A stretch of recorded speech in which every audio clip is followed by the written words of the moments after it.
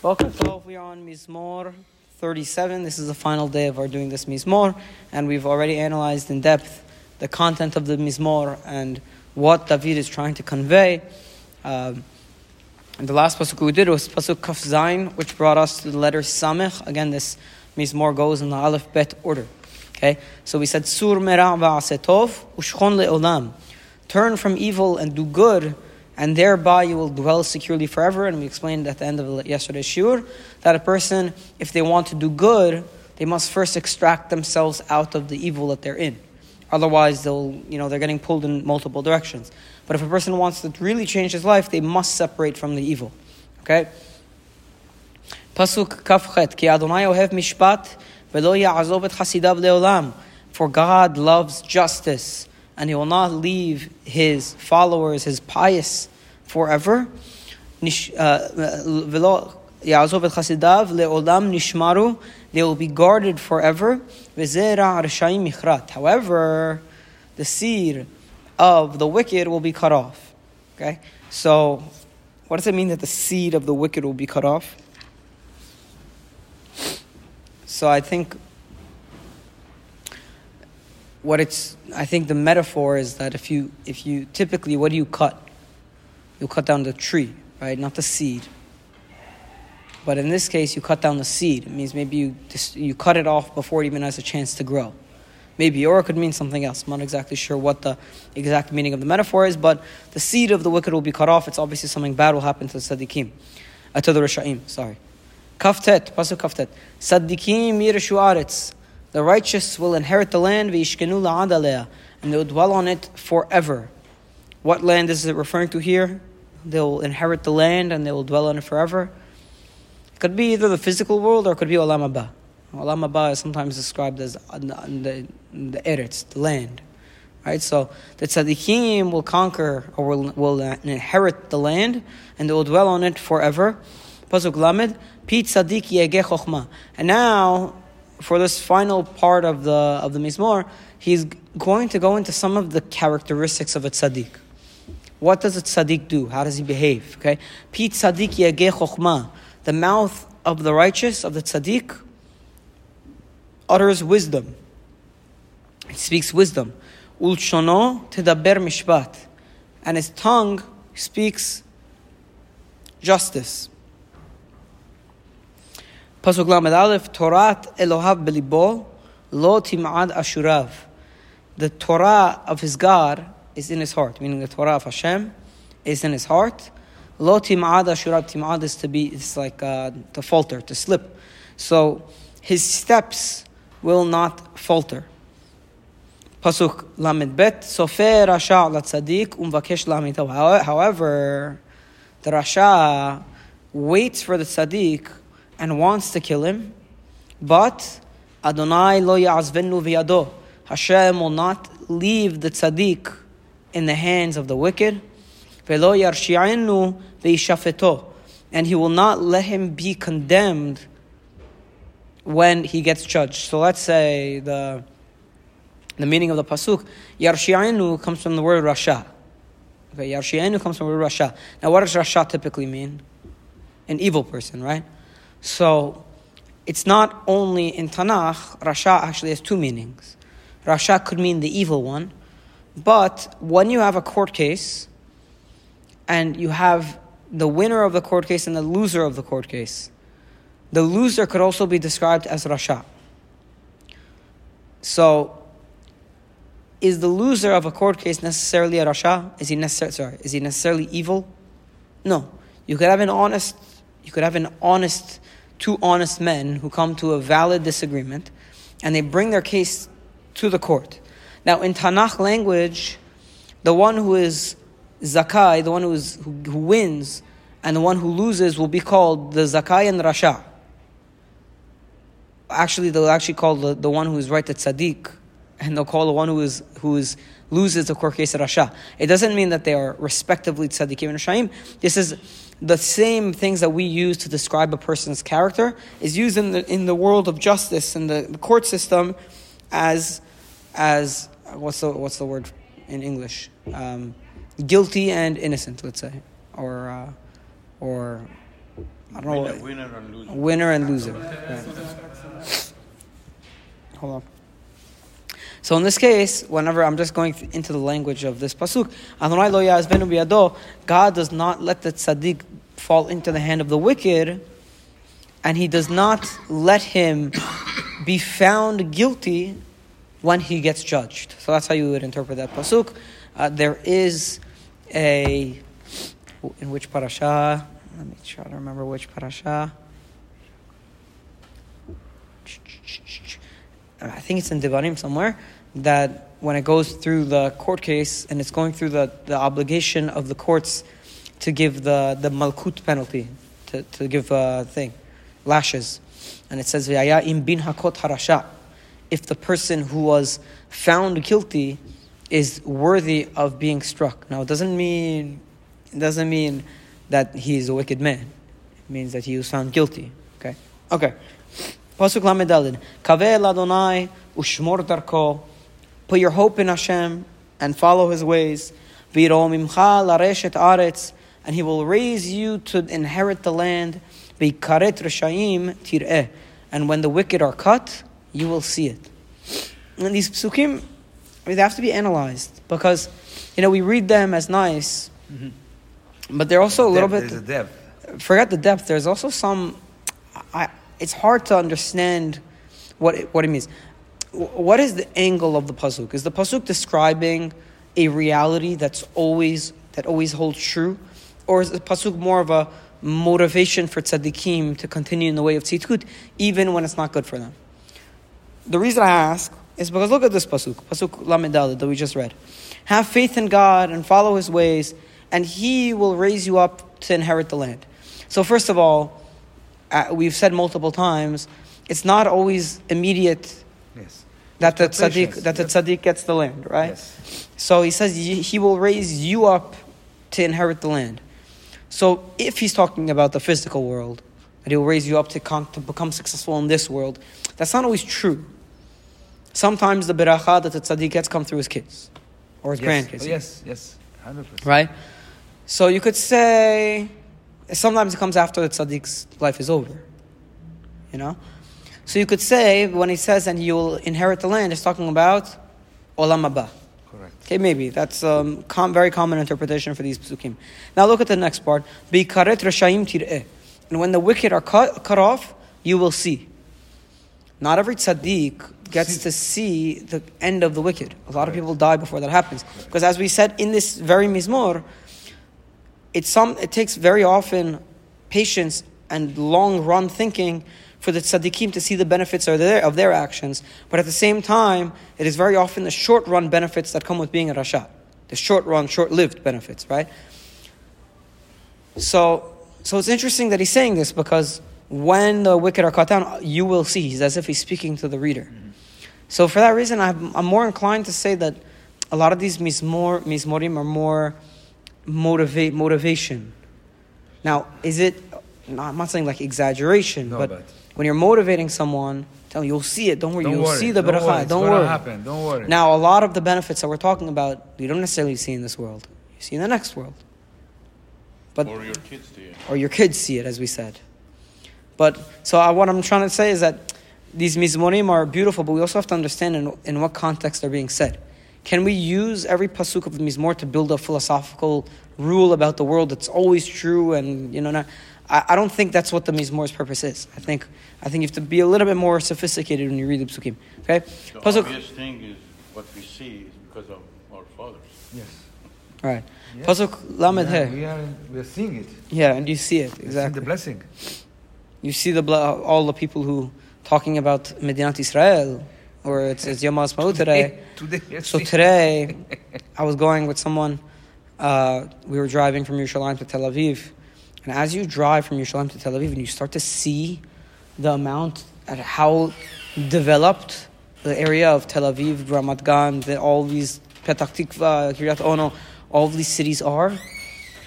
He was the guy in the car. He was like, if an anti-Semite were to drive the street, like Halash Bad Misha, like look at this, look at what's become, and all of this beracha, and we were just, my in-laws were just in Morocco, So I always, anytime I go to another country, I compare it to Israel. I want to see like where does Israel stand? Morocco has been around forever. We don't know, like, I don't know how long this kingdom has been around, but it's the same. It's been Muslim since 1100 CE. By the way, they are good with the Jews. Of course. Good with the Jews. But are the streets as well kept as the ones in Israel? Are the buildings as nice as the ones in Israel? Do you see as much industry? Do you see people that have succeeded? Are they as present? Now, it's a much bigger country. It's 40 million people. Israel is 7 million people. So there are wealthy people everywhere. But I'm saying you compare, and we tend to, a lot of actually Israelis tend to complain, it's hard to make parnasah in Israel, this, that. Go try to make parnasah in Morocco. There's more billionaires now in Israel than there is many other countries. It's much more. So why did I even bring this up? I bring this up because it made me very proud. Right? You look at other countries and you see here that maybe our children see them. We are right now when the people were fighting for the country and were dying in the wars, this mitzvah that they did, that they put their life on the line. Not all of them saw the immediate benefits. Not all of them, not talking about inheriting the land, not all of those tzaddikim inherited the land. Right? But their grandkids, did they inherit the land. Right? They're seeing it.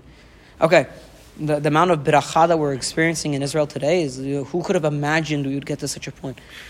We're not there yet. I mean, there's still a lot of issues. But where we've gotten, where Borei Olam has miraculously brought us. Let me read it. He told us. A couple of more psukim, and then I want to share something Rabbi Biton said last night. Okay? Ra'iti rasha aritz umit'arek ezrach ra'anan. I've seen...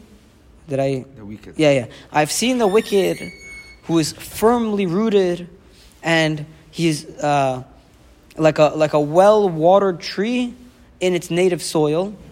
And then he passed away and he's gone. Or he passes and he's gone. Meaning, you see a rasha and he looks like he's well rooted and he's like a native tree that's being freshly watered. And you think that it looks like that. But then a little bit of time goes by and like, what happened to Hollywood. them? Yeah, exactly. What happened to them? One day they're on top of the world, and the next day they're forgotten. Okay? He passed away and he was gone. I look for him. Where's this guy? And he's completely forgotten. Finito. He was on top of the world. I always say it's the classic example is try to find a Nazi in 1946, right after World War II. Who would claim that they're a Nazi in 1946? They would get beat up on the street, right? Okay, so they're all gone overnight. Pasuk Lamed Zayin, Shemor tam ur'ei yashar ki acharit le'ish shalom. So maintain innocence and seek out re'eh, like look for being straight, because there's a future, because there is a good end for the man of peace. Ufoshaim nishmedu yachtav. The transgressors, the people who sin, they will be destroyed together. Acharit reshaim nichrata. The future of the wicked is cut off. The salvation of the righteous is from Hashem.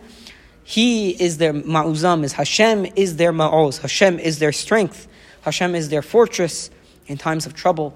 This, I can't convey how true it is, how important it is to be able to rely on Hashem in times of trouble. That extra push, that extra energy you get in times of trouble when you know that Borei Olam has a plan and that you could, do your best and rely on Him for the rest. There's nothing like that. That's Yeshuat Hashem. Okay? Pasuk Mem, Vayazerem Adonai Vayfaletem. God helps them and He rescues them. Ifaletem Mirashayim V'Yoshiem. He rescues them from the Rishayim and He saves them. Ki Chasuvo. And why does He do that for the tzaddikim? Because they took refuge in Hashem. Okay, so when we take refuge in Hashem, Hashem is with us. We get through it. He saves us from the Rishayim. He gives us an end. He gives us a future. And that is the beauty of this Mizmor, is what we've come away with from this Mizmor, is that if you want to be a tzaddik, it takes a little bit of maturity. It takes a little bit of maturity, because you have to realize that greatness that the tzaddik that Rasha has right now is fleeting. And if you continue in your path, and you separate from bad, and you cling to Borei Olam, and you really, really take refuge in Borei Olam, and you follow his ways, At the end, in the long run, maybe not in this generation, but maybe in your kids' generation, they're gonna. or maybe not in this world, but in the next world, you will see the benefits. Now, it takes a lot of maturity, because we're not promising instant gratification. That's not what the Torah is all about. That's the beauty. That's the beauty. But it requires more. It requires more maturity than the instant. Kids want instant gratification. Yes. Adults are wise, and Actually, they see all of us the... want Everybody, wants right? to be able to Right. see But an adult, a wise person, should see that there's benefits in the long run. Now, quick, we do have, let's say, a minute. Rabbi Ton was saying something brilliant last night, which I thought I didn't really think about much. But today is Yom Ha'atzmaut. So today is He'iyar. It's the day on which the declaration that Israel would be an independent state was made by Ben Gurion in the Knesset. And that's the day on which the state of Israel is officially formed. Now, Rabbi Ton was pointing out that the fact that the people, that the founders made this declaration to declare a state was a miracle in and of itself. The fact that they had the courage to declare that there would be a state was a miracle. Why is it a miracle to just what? They just get up in the Knesset and say there's a state? After what happened? No. He was explaining this. He said, how many airplanes did the Arab armies have? Let's say 50. He said Israel had zero. How many tanks? Let's say 60. Israel had 1. How many artillery cars? The Arabs had 70. Israel had 2. They had America, Britain and France were selling weapons to the Arabs because the assumption was that the Arabs would kill the Jews, and you always want to side with the person who's going to win. Okay? So they were selling things to Jews. America had declared an arms embargo and refused to sell any weapons to the Israelis at all. So Israel's there. If they declared the state, there would have been immediate attack by armies who are armed, and your people aren't even armed. Which happened. And it happened. So the ability to declare the Medina when you know that almost certain destruction will come upon you, if you do, first of all, it showed that they believed and they valued building the country more than their lives. This mission for them was more important. There are some things in life that are more important than an individual life. And for them, this was bigger than their lives. They knew it was certain destruction if they declared the state. They knew their kids were going to go into war, and probably all of them would be killed. But they declared the Medina anyways. Now, Rabbi Ton says something very, very nice. There's always a discussion and a debate over the fact that the founding of the Medina was done by people who were not Shomer Torah and Mitzvot. But he made a very nice point, Rabbi Ton said. He said that every Jew has this spark of Yahadut in them. There's no Jew who completely loses the spark of Yahadut. Maybe there are a few Jews who actually lose the spark, but well-meaning Jews, they have this spark of Yahadut, of this Jewish identity in them. And he said that spark doesn't go away.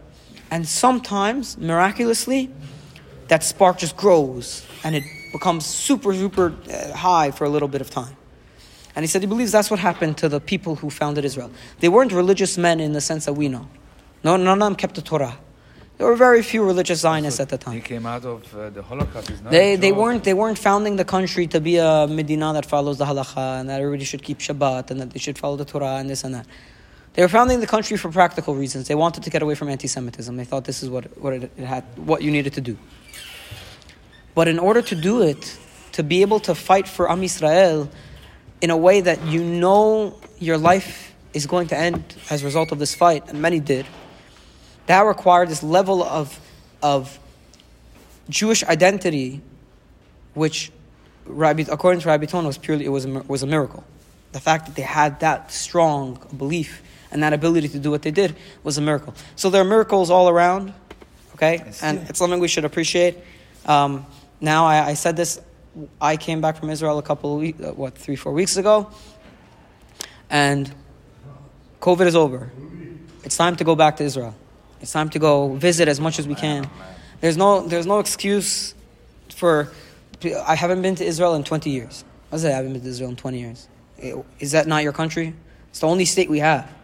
We have to go, learn about it, support it, learn the language, do everything we could so we could be a part of this. Because this is just the beginning. Be'ezrat Hashem, this should turn into the Geulah. Mashiach should come. Amen. But if we take our 20-year breaks from going to Israel, when Mashiach comes, we're going to feel like we have no part of it.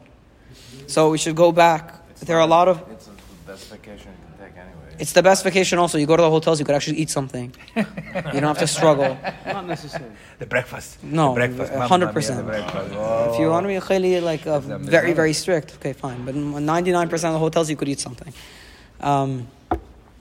And we should go back. There are a lot of programs now.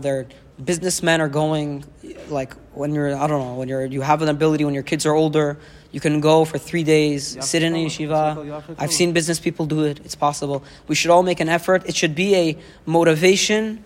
We should go back as a value. We should have a We shouldn't let time. in Israel. We should. We have to work on it. We're going to plan one, Be'ezrat Hashem. We want to plan a Shabbaton in Israel at some Thursday point. night, we come back Sunday. Something like that. Okay, so Be'ezrat Hashem, we should all take pride in Medinat Israel. Today is a happy day. If you see, I shaved in honor of today also. Baruch Adonai L'olam. Amen. Amen.